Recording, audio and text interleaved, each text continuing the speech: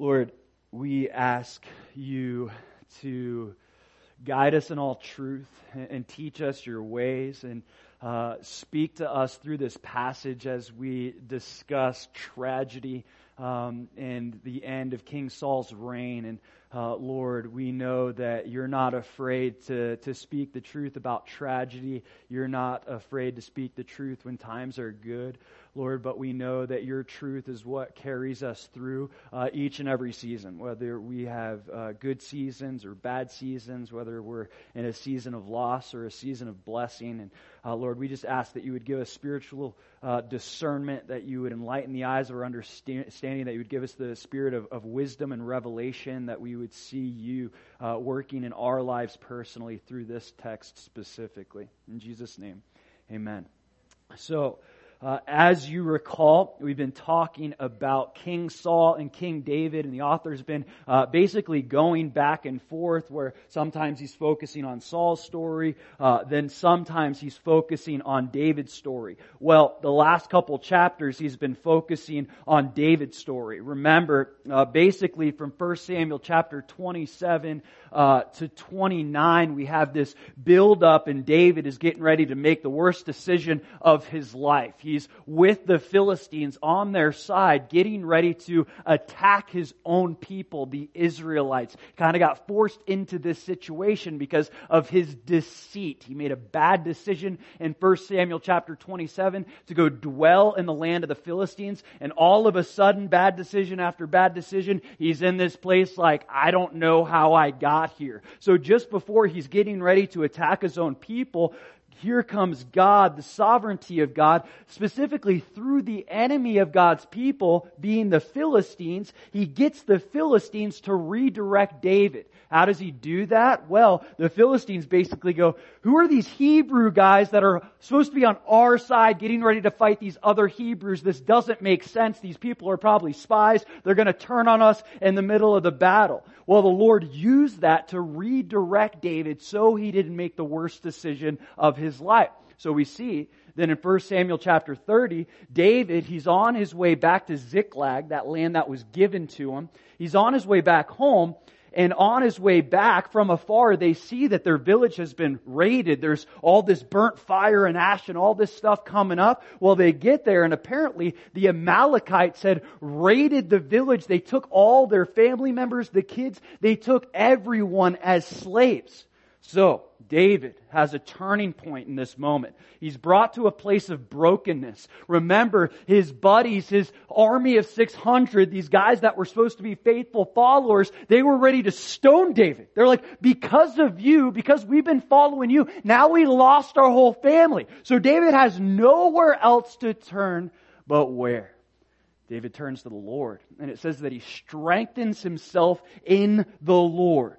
And he seeks the Lord in prayer. And he asks God, hey, what do you want us to do? Do you want us to go get our family members? Like, who would ask that question, right? Of course, right? But God gives him the answer that he was looking for and says, yes, I want you to go get your family members from the Amalekites, but you're going to get your family members, and I promise you, as you pursue them, you're going to overtake them, and you're going to get everything back that they took from you.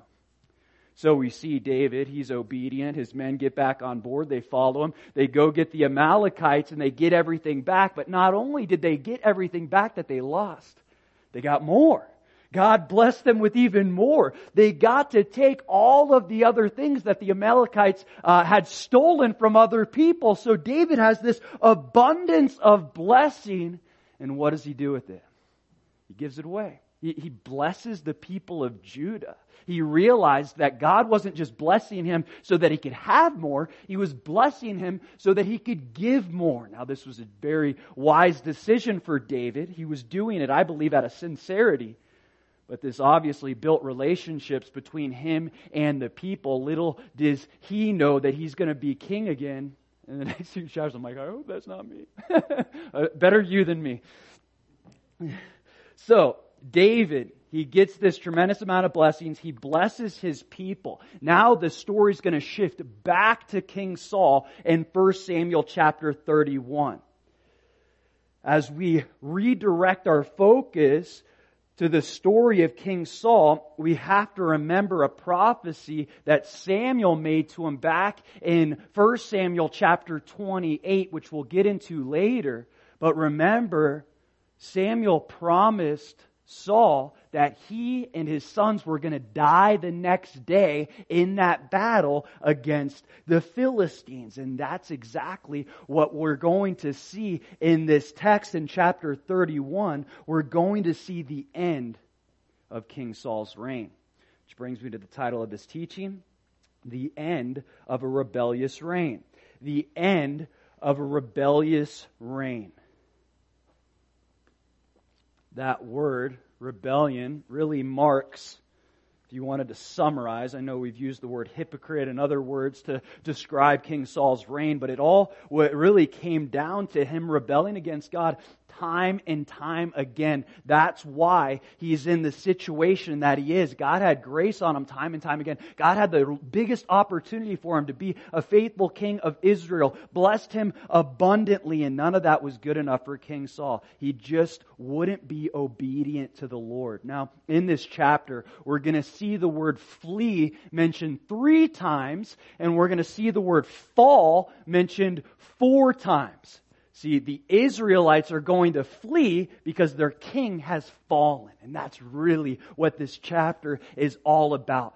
Saul, he's fallen. He's been fallen. He fell a long time ago. But now we're going to see that his fall is solidified in his death. In 1 Samuel chapter 31, if you would with me, verse 1.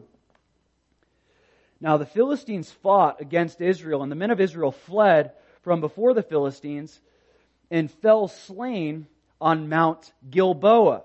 So we see the Philistines fighting against Israel. This is the battle that the author has been building up to since the beginning of 1 Samuel chapter 28. This was the battle that David was getting ready to fight in on the Philistine side. This was the battle that Saul was getting ready to fight in when he sought Samuel to ask, hey, what's going to happen? What's going to come of us? What's going to come of me as a king? And Samuel gave him those terrifying words that he was going to die. And what we also see in this battle, if you look back at 1 Samuel chapter 28 verse 4, it says, Then the Philistines gathered together and came and encamped at Shunem. So Saul gathered all Israel together and they encamped at Gilboa. So when you look at a map, we already see that the Philistines are basically invading Israeli territory, all right? So they're already in Israel, okay? Israel hasn't kept up their the barrier. They haven't kept up the barrier. The Philistines are already inside of Israel. Mount Gilboa is in Israel. So they're already on the defensive. The Philistines are on the offensive. Now to top it off, the Philistines, it says in verse 1, are slaying the Israelites, and the Israelites are fleeing. The Israelite army is in full retreat back to their camp. They're absolutely getting demolished. Let's look back at the text. 1 Samuel chapter 31, verse 2.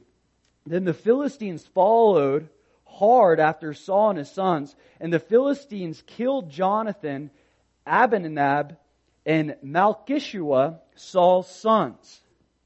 See what happens there? Saul died, his sons died, just as God said. That's point number 1. God says what He means. God says what He means.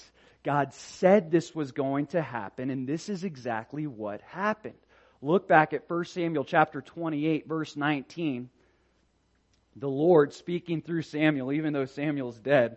We see, Moreover, the Lord will also deliver Israel with you into the hand of the Philistines, and tomorrow you and your sons will be with me. The Lord will also deliver the army of Israel into the hand of the Philistines. If God says it's going to happen, it's going to happen. It doesn't matter how much time passes. It doesn't matter how much doubt we have. Our doubt can't deter God's promises. If He says it's going to happen, it's absolutely going to happen. Why? If you would with me, it's Isaiah chapter 46. It's Isaiah chapter 46. Isaiah 46, The longer Jude is alive, the less of a Bible I have. This thing keeps getting torn up each and every day. He just comes after it. I'm looking at these pages. It's about time for a new one. I don't want to let it go.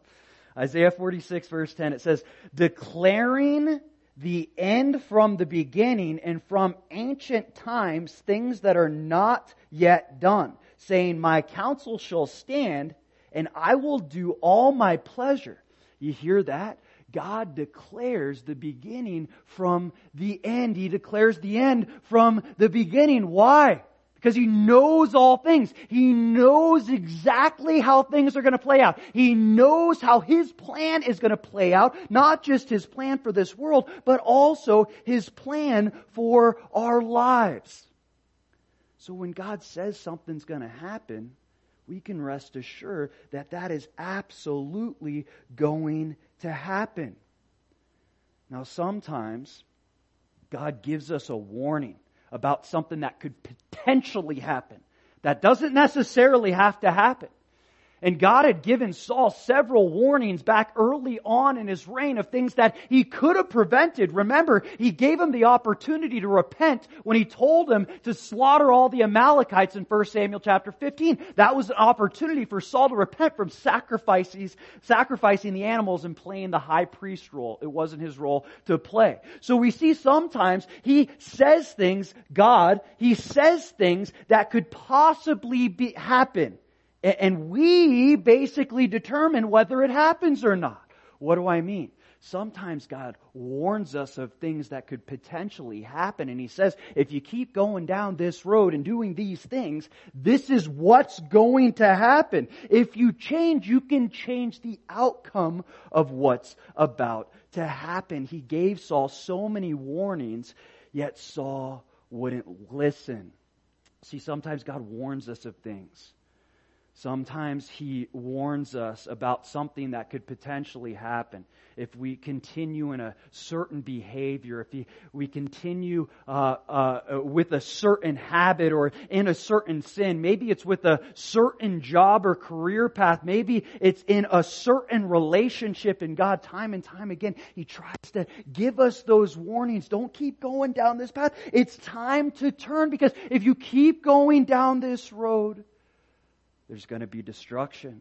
Nothing good waits at the end of this road. In Jeremiah chapter 6,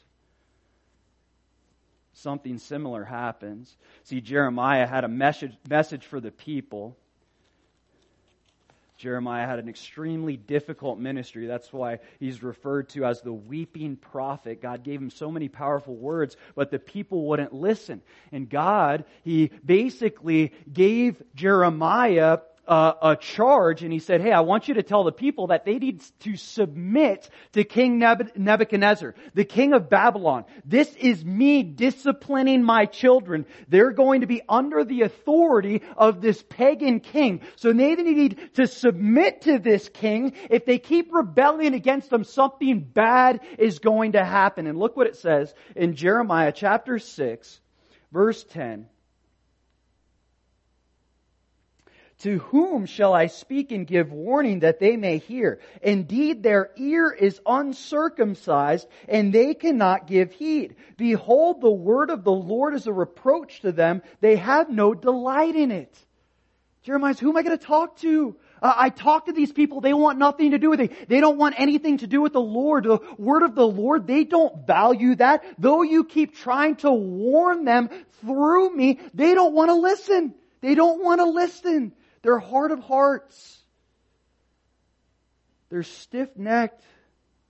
They won't take heed. And you know what happens? Exactly what God tried to prevent from happening.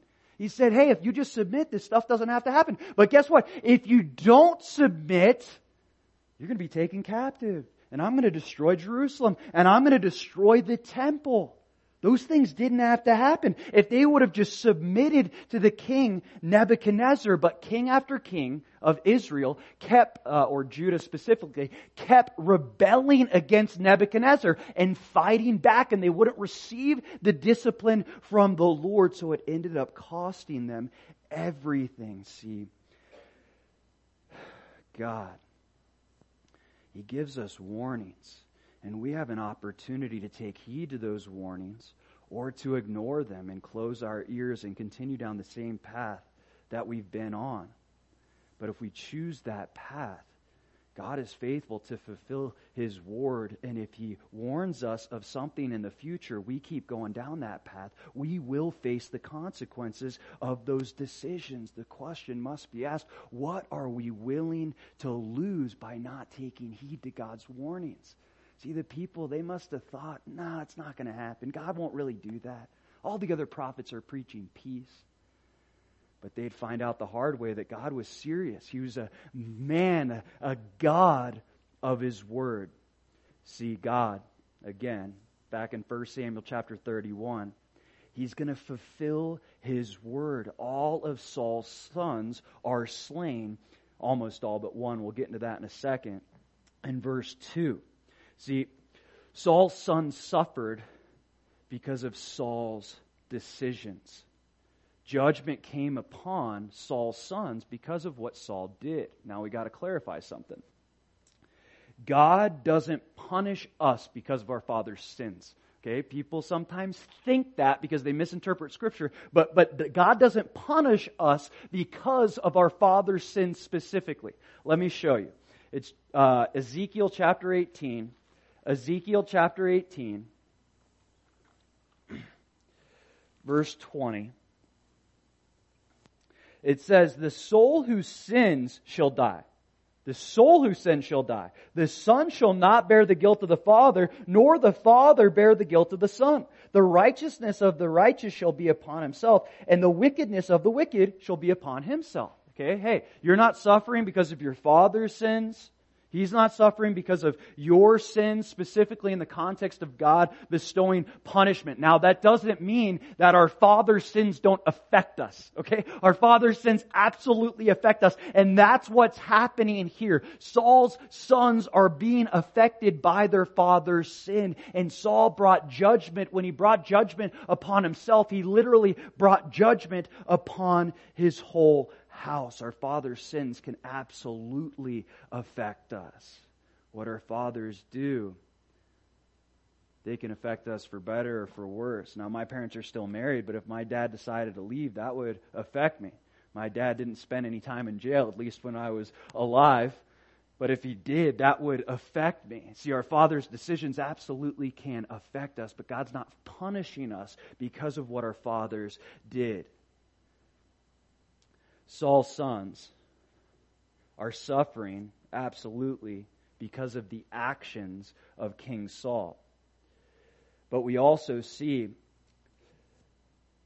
that Saul's sons being slain weren't just a fulfillment of prophecy from 1 Samuel chapter 28, but it was all part of God's plan. To what? To put David in the position that he could become the next king of Israel. Because if there's a son that's still alive, then he has the right to the throne. That was the whole idea behind kingship. When you had judges back in the book of Judges, and as we get into 1 Samuel, Samuel was the last judge. It didn't work like that. God anointed someone. He ordained someone. They were the leader. It didn't matter what your kid did. They didn't take the lineage from you. You didn't pass the torch to them. He just anointed people and said, hey, you're going to be the judge of Israel. You're going to be the leader of Israel. Once the kingship started, it was different. Your lineage was supposed to take control over the throne. So now Saul's sons have to be wiped out of the picture so that David can rule and reign. What we see here, though, is that there's one son left remaining. And he's in 2 Samuel. If you flip over a page, chapter 2, 2 Samuel chapter 2, verse 8. It says, but Abner, the son of Ner, commander of Saul's army, took Ishbosheth, the son of Saul, and brought him over to Mahanaim. See, this Ishbosheth guy is the last son of King Saul. So this kind of puts a barrier up between David and his throne. We're going to see in chapter 4 of 2 Samuel, verse 12, that these guys that are basically trying to please David, they slay the last son of King Saul, thinking that it's going to be pleasing in the eyes of David. Maybe they'll get a reward or something. And David doesn't like this. He ends up having the guys executed, okay? So God used the wicked. He uses the righteous. He uses them all to ultimately fulfill His plan. But part of this plan, He had to get Saul's sons out of the picture. Now, this is probably the most tragic part of this text. If you look back at 1 Samuel chapter 31, verse 2, there's a significant name that's mentioned, the name of Jonathan. Jonathan. See, Jonathan, that man that we see back in 1 Samuel chapter 18, his soul was knitted together with David. They loved the Lord. They had this mutual relationship with each other that was really connected to their mutual love for God. They had each other's back. Jonathan was willing to lay down the kingdom for David. He was willing to give it over. We see that right off the bat in 1 Samuel chapter 18. But now Jonathan is dead. I personally do believe that Saul went to hell. Okay, I talked about that in 1 Samuel chapter 28. I do believe that personally. I don't believe Jonathan did.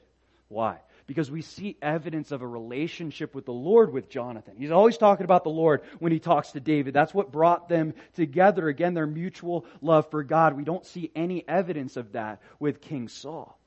And Jonathan was a different type of man than King Saul. Jonathan wasn't trying to hold on to his position like Saul was. Saul was out to kill David because his position was threatened. Jonathan was trying to protect David because he knew David should be the king. He knew he was the rightful king. He knew he was the king that was after God's own heart. See, Jonathan laid aside a kingdom he could not have to enter a kingdom he could not lose. Jonathan wasn't trying to hold on to something that wasn't his. He knew the kingdom of God's. He knew the people of Israel, that kingdom was God's to give and God's to take. He wasn't holding on to something. And I believe he absolutely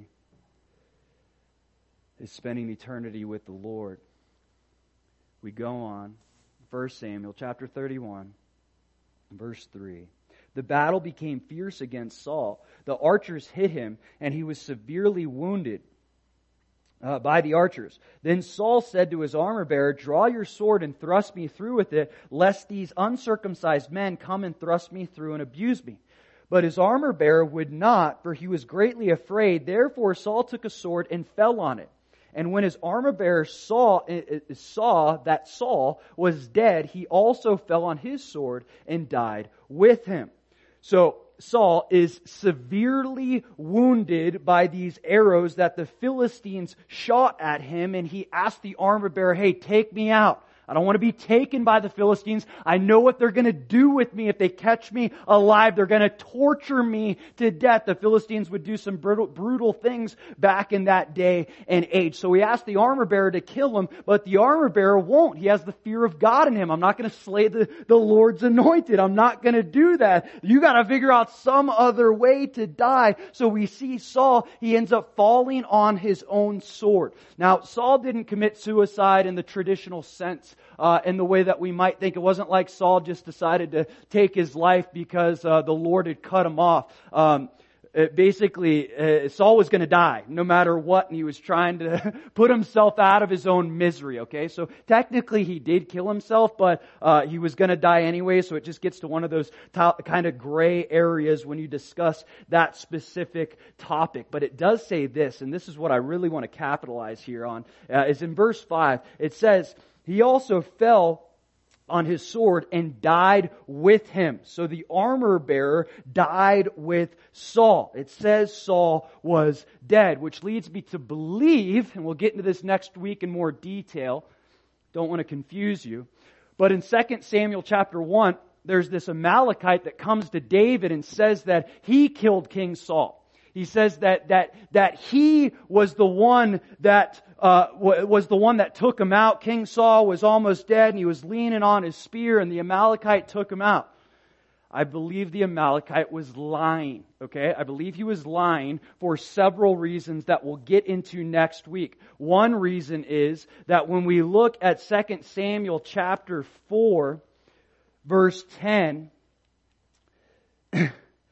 David tells us this. He's speaking of the story of the Amalekite. And he says, when someone told me saying, look, Saul is dead, thinking to have brought good news, I arrested him and had him executed in Ziklag, the one who thought I would give him a reward for his news. So we see the motivation behind the Amalekite is a reward. Okay? He wants to get a reward for David, thinking that he gave him good news. I took out Saul, so now you can be the king. And David says, this guy doesn't know know who I am, because that's bad news to me that you slayed the Lord's anointed.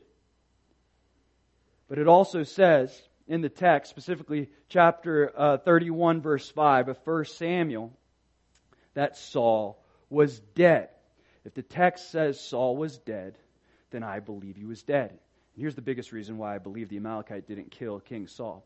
Because this is the author of the text, okay? Inspired by the Scriptures, inspired by the Spirit, writing these Scriptures, saying that King Saul is dead. In 2 Samuel chapter 1, all that's being quoted is the Amalekite story, saying that he killed King Saul. So if the text says that Saul was dead, then I absolutely believe that Saul was dead. It's the difference between the Holy Spirit telling the story of what happened versus the Holy Spirit telling the story of what the Amalekites said. Okay, does that make sense? Okay. If it doesn't, we'll talk more about it next week. So Saul dies. 1 Samuel chapter 31, verse 6. So Saul, his 3 sons, his armor bearer, and all his men died together that same day. So we see it wasn't just Saul and his 3 sons, his armor bearer and all his men died together on that same day. This is point number 2. Others suffer for our rebellion. Others suffer for our rebellion. All these men suffered because of Saul's rebellion. This is truly a sad ending to a rebellious reign. We see the whole army of Israel, or at least it appears in the text, the army that was there, the men that were there, ended up getting slaughtered because of something that Saul did. Now, this is true in reality. It's also true in history. It says in Romans chapter 5, verse 20, in Romans chapter 5, verse 20, speaking of the first and second Adam, that would be Adam, first man created, and Jesus. In Romans chapter 5, verse 12, it says, therefore, just as through one man sin entered the world, and death through sin, and thus death spread to all men, because all sinned. So we see through Adam's sin, death came into the world, okay? So all of us suffer some type of consequence from Adam's sin. Now we have to understand this. And many people get the wrong theological understanding. We don't die because of Adam's sin, okay? We die because of our own sin. That's why we die. We die because of our own sin. That's specifically why we die. When Adam sinned, he brought death, he brought suffering, he brought all these things in the world. But God doesn't take out the individual just because of what Adam did. He's not specifically holding Adam's sin against us personally. Okay? The wages of sin is death. He's speaking about our sin personally. Now, we know death comes because of Adam's original sin. But the spiritual death is what I'm referring to, and maybe that clarifies. The spiritual death doesn't come from Adam's sin. It comes from our own sin, okay? So when you have infants that die, all right, they don't go to hell because of Adam's sin, okay? They actually go to heaven. And we see that in 2 Samuel chapter 12. David's son dies. We'll see that later on. David's son dies, and he basically says, I know that I won't be with you here, but one day I'll see you again. I know I'm going to be with you in heaven. Which brings up the topic of, okay, so how old do you have to be before God holds you accountable to your sin? Okay, so when does God actually send someone to hell because of the sins that they committed if they don't accept Christ? The answer, in short, I don't know, okay? I don't know. The Bible doesn't tell us. There's this phrase referred to as the age of accountability, okay? Where we actually know what we're doing, okay? It's not just like a child and we know we made a mistake.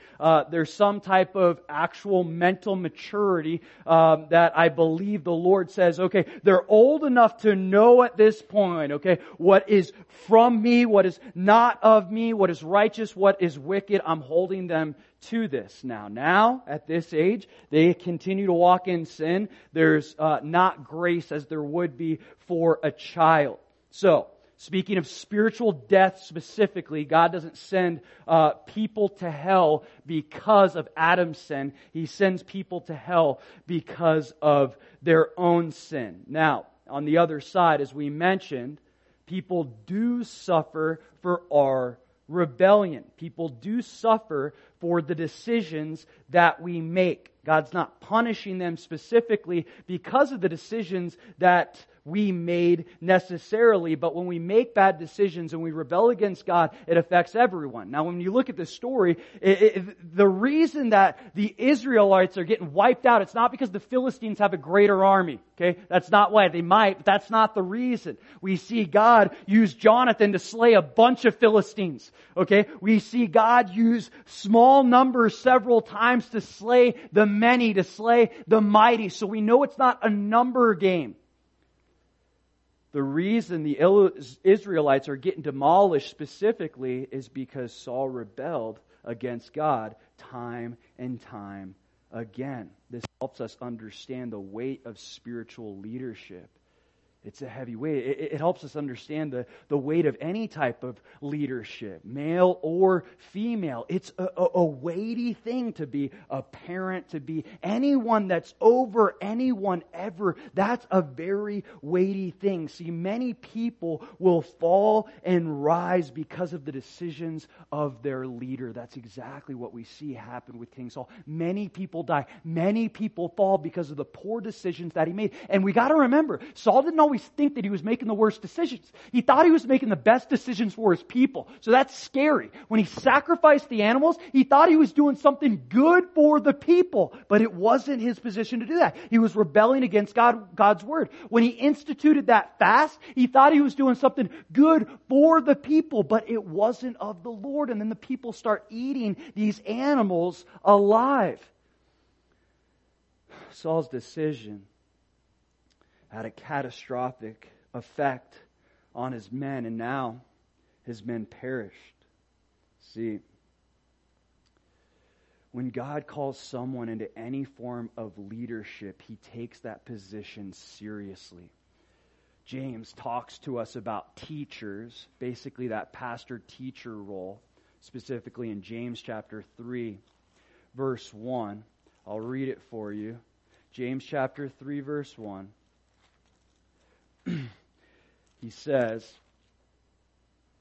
"My brethren, let not many of you become teachers, knowing that we shall receive a stricter judgment." James says we. I'm one of them, okay? I know the weight of this leadership teaching thing, guiding the flock thing. It's very weighty. It says they'll receive a stricter judgment, or in other words, God sets a higher standard for His leaders.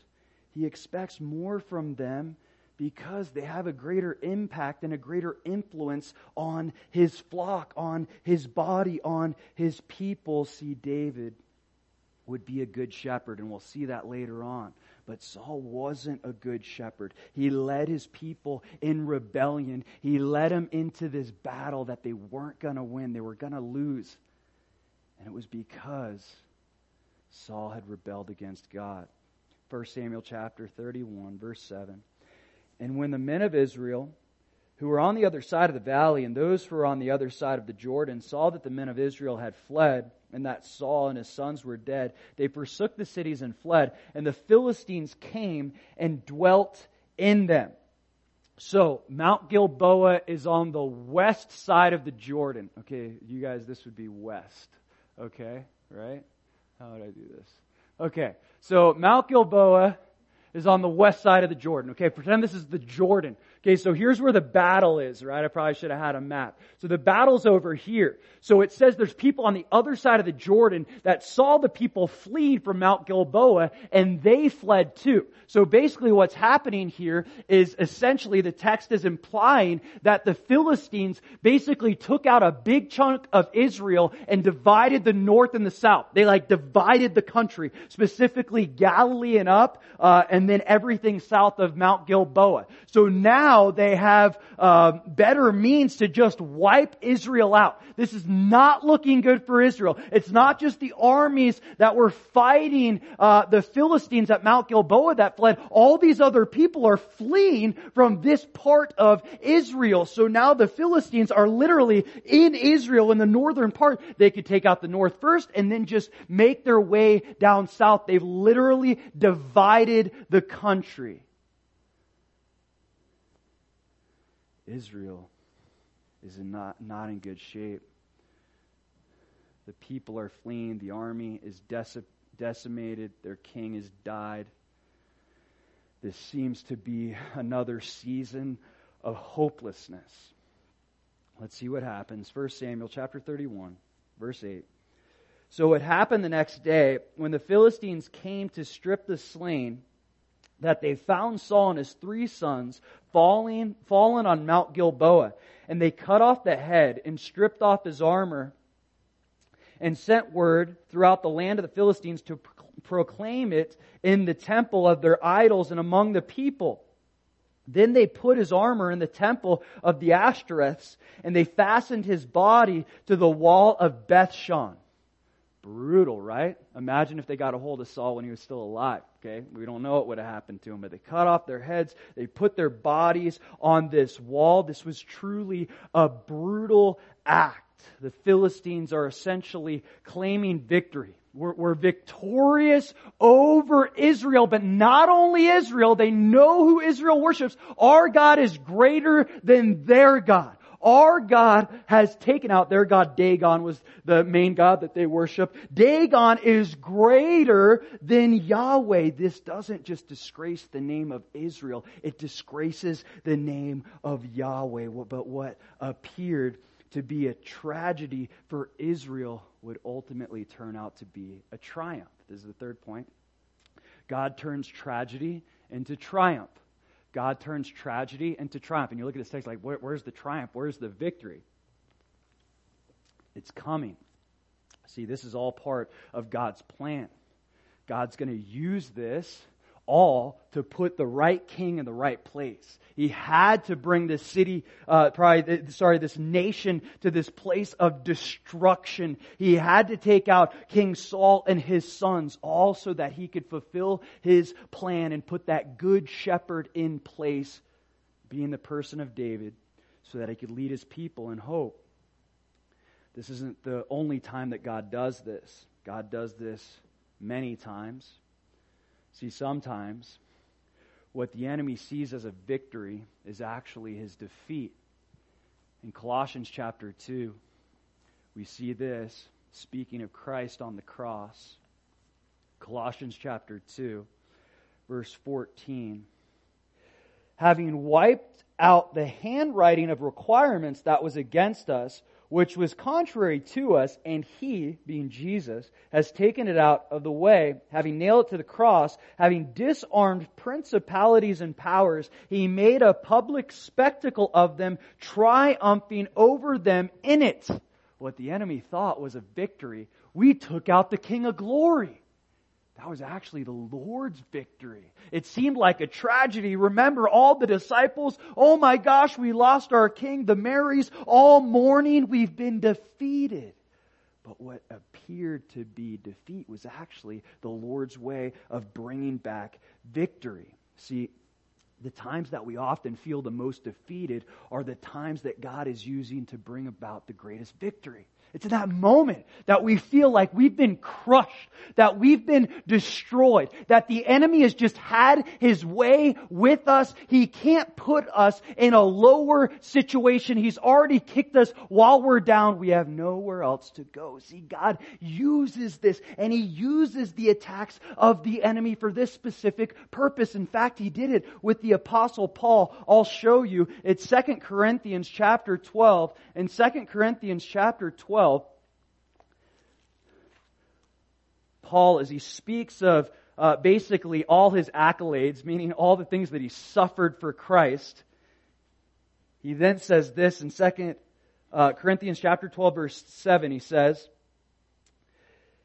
"And lest I should be exalted above measure by the abundance of the revelations, a thorn in the flesh was given to me, a messenger of Satan to buffet me, lest I be exalted above measure." The Lord was allowing spiritual attack to go on in Paul's life. Now, none of us know exactly what this was. Whether it was a physical thing or an emotional thing or a spiritual thing. The point is, the Lord was allowing spiritual warfare in Paul's life to keep him humble. It goes on in verse 8, "Concerning this thing, I pleaded with the Lord 3 times that it might depart from me. And He said to me, my grace is sufficient for you, for my strength is made perfect in weakness. Therefore, most gladly, I will rather boast in my infirmities, that the power of Christ may rest upon me." See, the Lord uses the attacks of the enemy to remind us that His strength is made perfect in our weakness, that our strength is truly rooted in the Lord. When the enemy's beating us down, when he's kicking us when we're down, when it seems like the ultimate tragedy, when it seems like the ultimate defeat, that's really what gives the Lord the opportunity to make His strength known and be perfect in our weakness.